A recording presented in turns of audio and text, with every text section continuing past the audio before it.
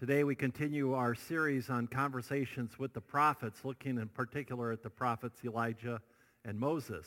Today we have another story from the story of Elijah, and it's fitting that as we hit the third Sunday of Lent, the end of this week we'll be halfway through the season of Lent, and this time of the season, some of you may be becoming a little bit weary and tired.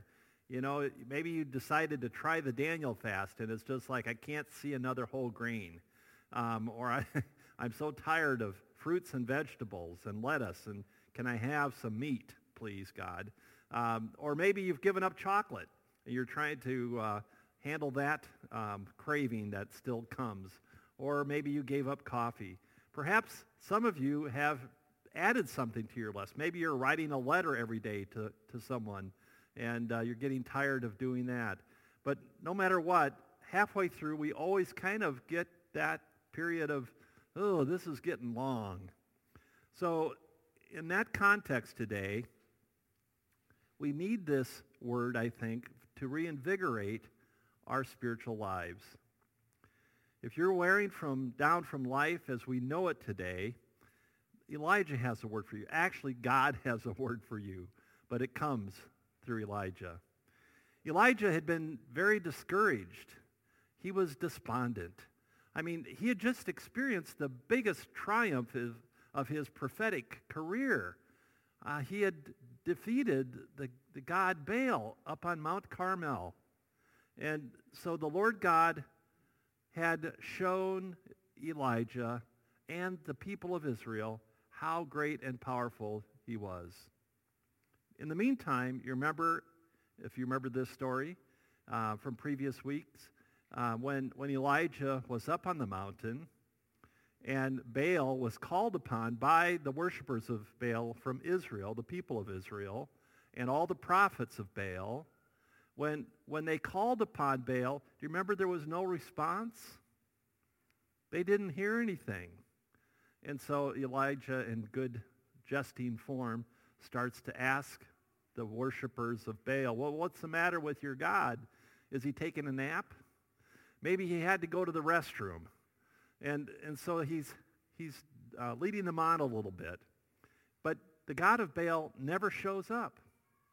And then it's the God of Israel's turn. And the God of Israel shows up with a bang. Big flash of lightning that comes and consumes the whole offering and the altar, even the stones.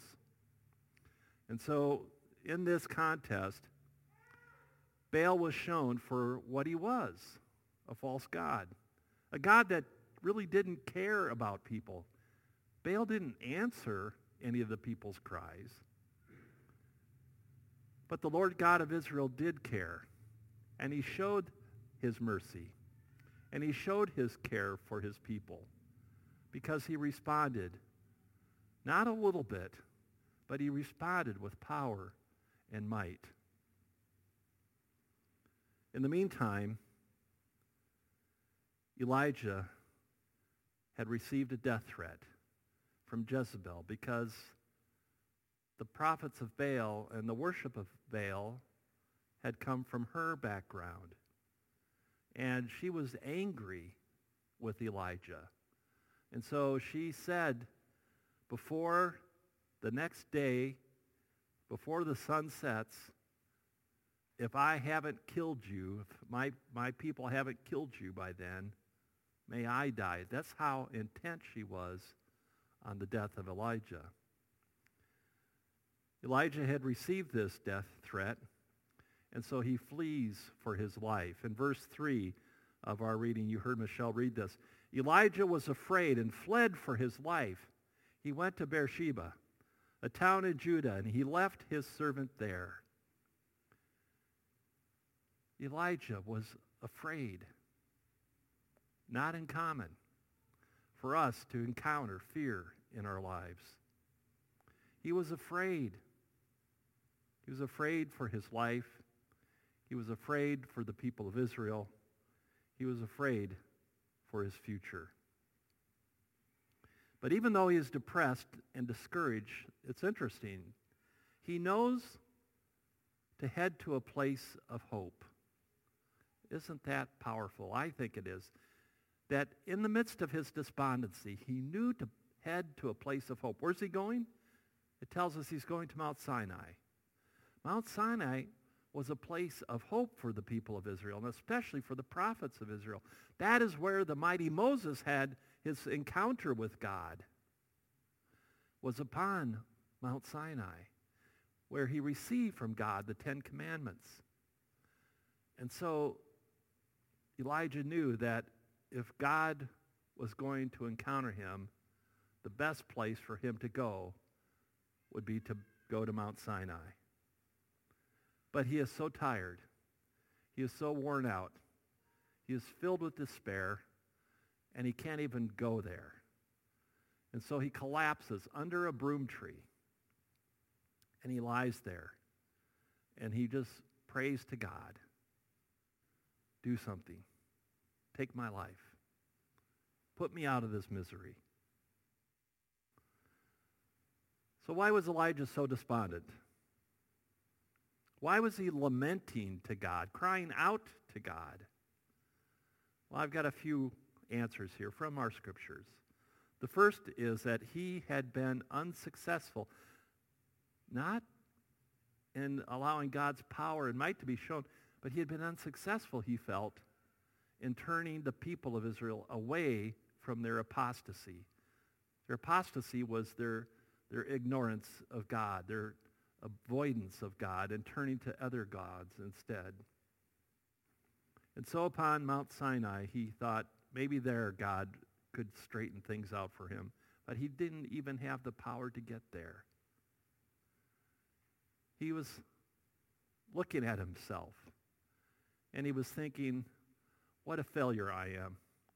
God is so powerful and so mighty, and I couldn't even speak the words for the people to hear that would turn them away from the gods of Baal and Asherah.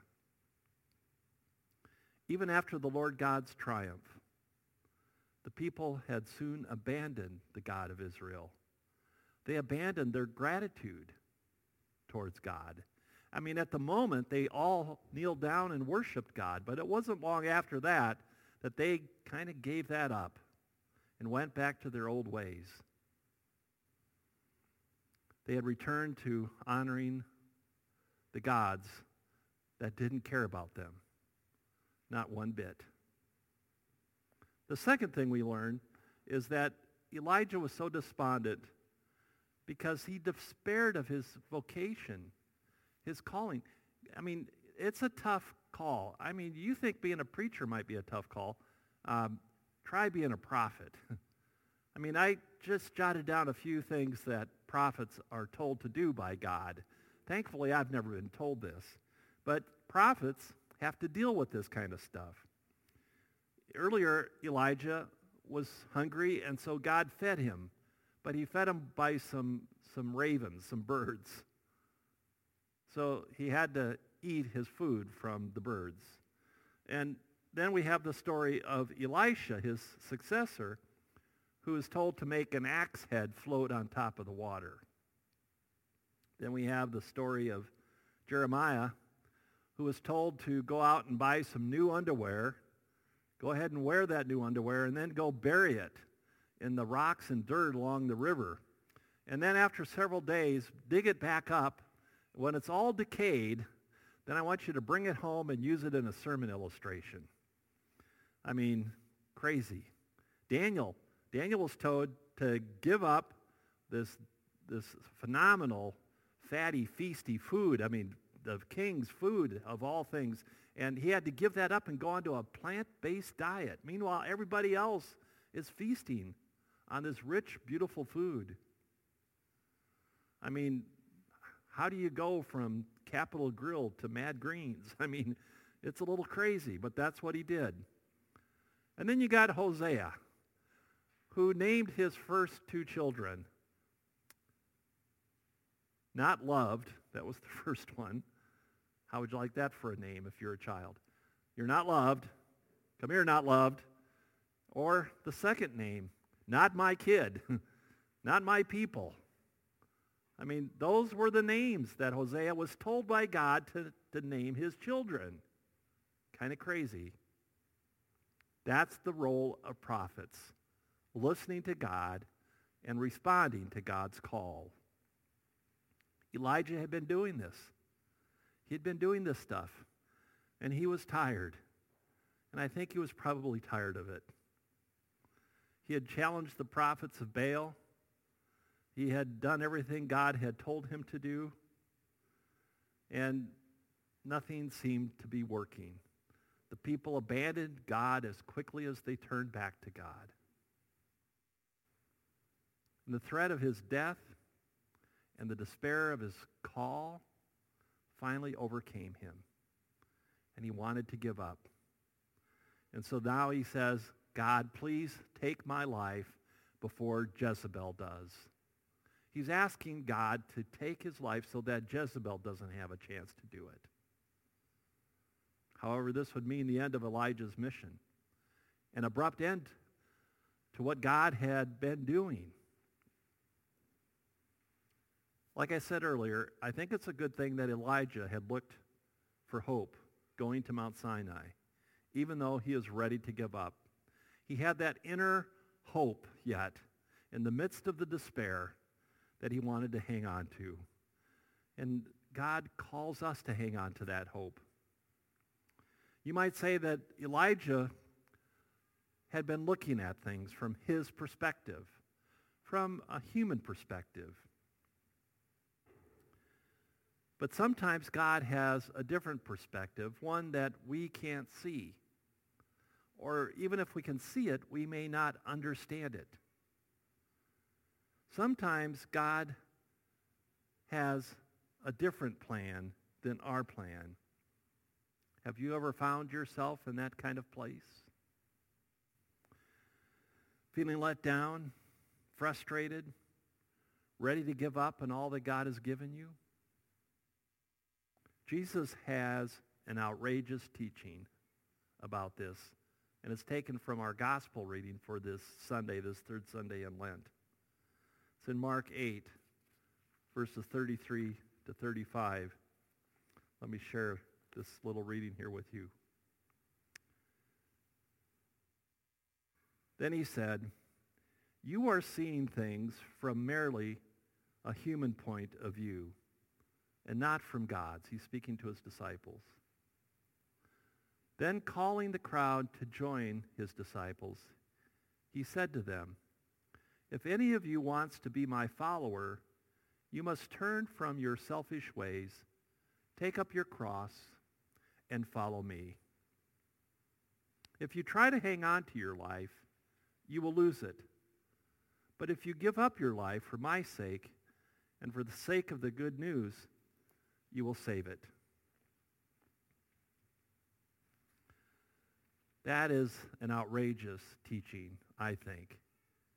Instead of holding on to your life, hanging on to your life, give it away. Instead of serving yourself, serve your neighbor. This is a radical perspective. Jesus says, take up your cross. Don't take up Jesus' cross. He's already taken that one up for you. You don't need to carry that one. But take up your cross, he says. Take up your cross and follow Jesus. So the question that he seems to be leaving us with here in this teaching is, are you living your life, or are you living a life of following Jesus? Jesus isn't saying, how much can I get for myself? What can I hold on to? What can I accumulate? That's not what Jesus is saying. An amazing God is a God of provision. And I think that's what our story about Elijah tells us today. That God provides. He provided for Elijah. He refuses to accept Elijah's decision to resign. He won't accept his resignation. He won't accept his willingness to quit. And so God sends an angel with bread and water to eat. in verses 4 and 5 of our reading today. We are reminded of that. Take my life, for I have no better than my ancestors who've already died, he says. Then he lay down and slept under the broom tree. But as he was sleeping, an angel touched him and told him, get up and eat. He looked around, and there beside his head was some bread baked on hot stones and a jar of water. So he ate and drank and lay down again. Again, God sends an angel in the middle of the night with more bread and more water to give him this physical sustenance. Like the woman of Zarephath, who provided bread and water for Elijah earlier in chapter 17, just like that, he sends an angel now. Earlier, it was a Gentile woman. Now, it's an angel that is sent to provide for Elijah, that he might be strengthened physically, that he might be renewed physically. God does this twice so that Elijah will be nourished, because it'll be a journey to Mount Sinai. The scriptures tell us it will take him 40 days and 40 nights. The same amount of time for our season of Lent. So as he continues, God sends his word to Elijah. So he's now not only sent him food and water, that physical support, but now he sends spiritual support. He sends his word to Elijah. Twice he asks Elijah, what are you doing in this place? What are you doing here? The inference is that Elijah should be somewhere else, some other place, preparing to do something else.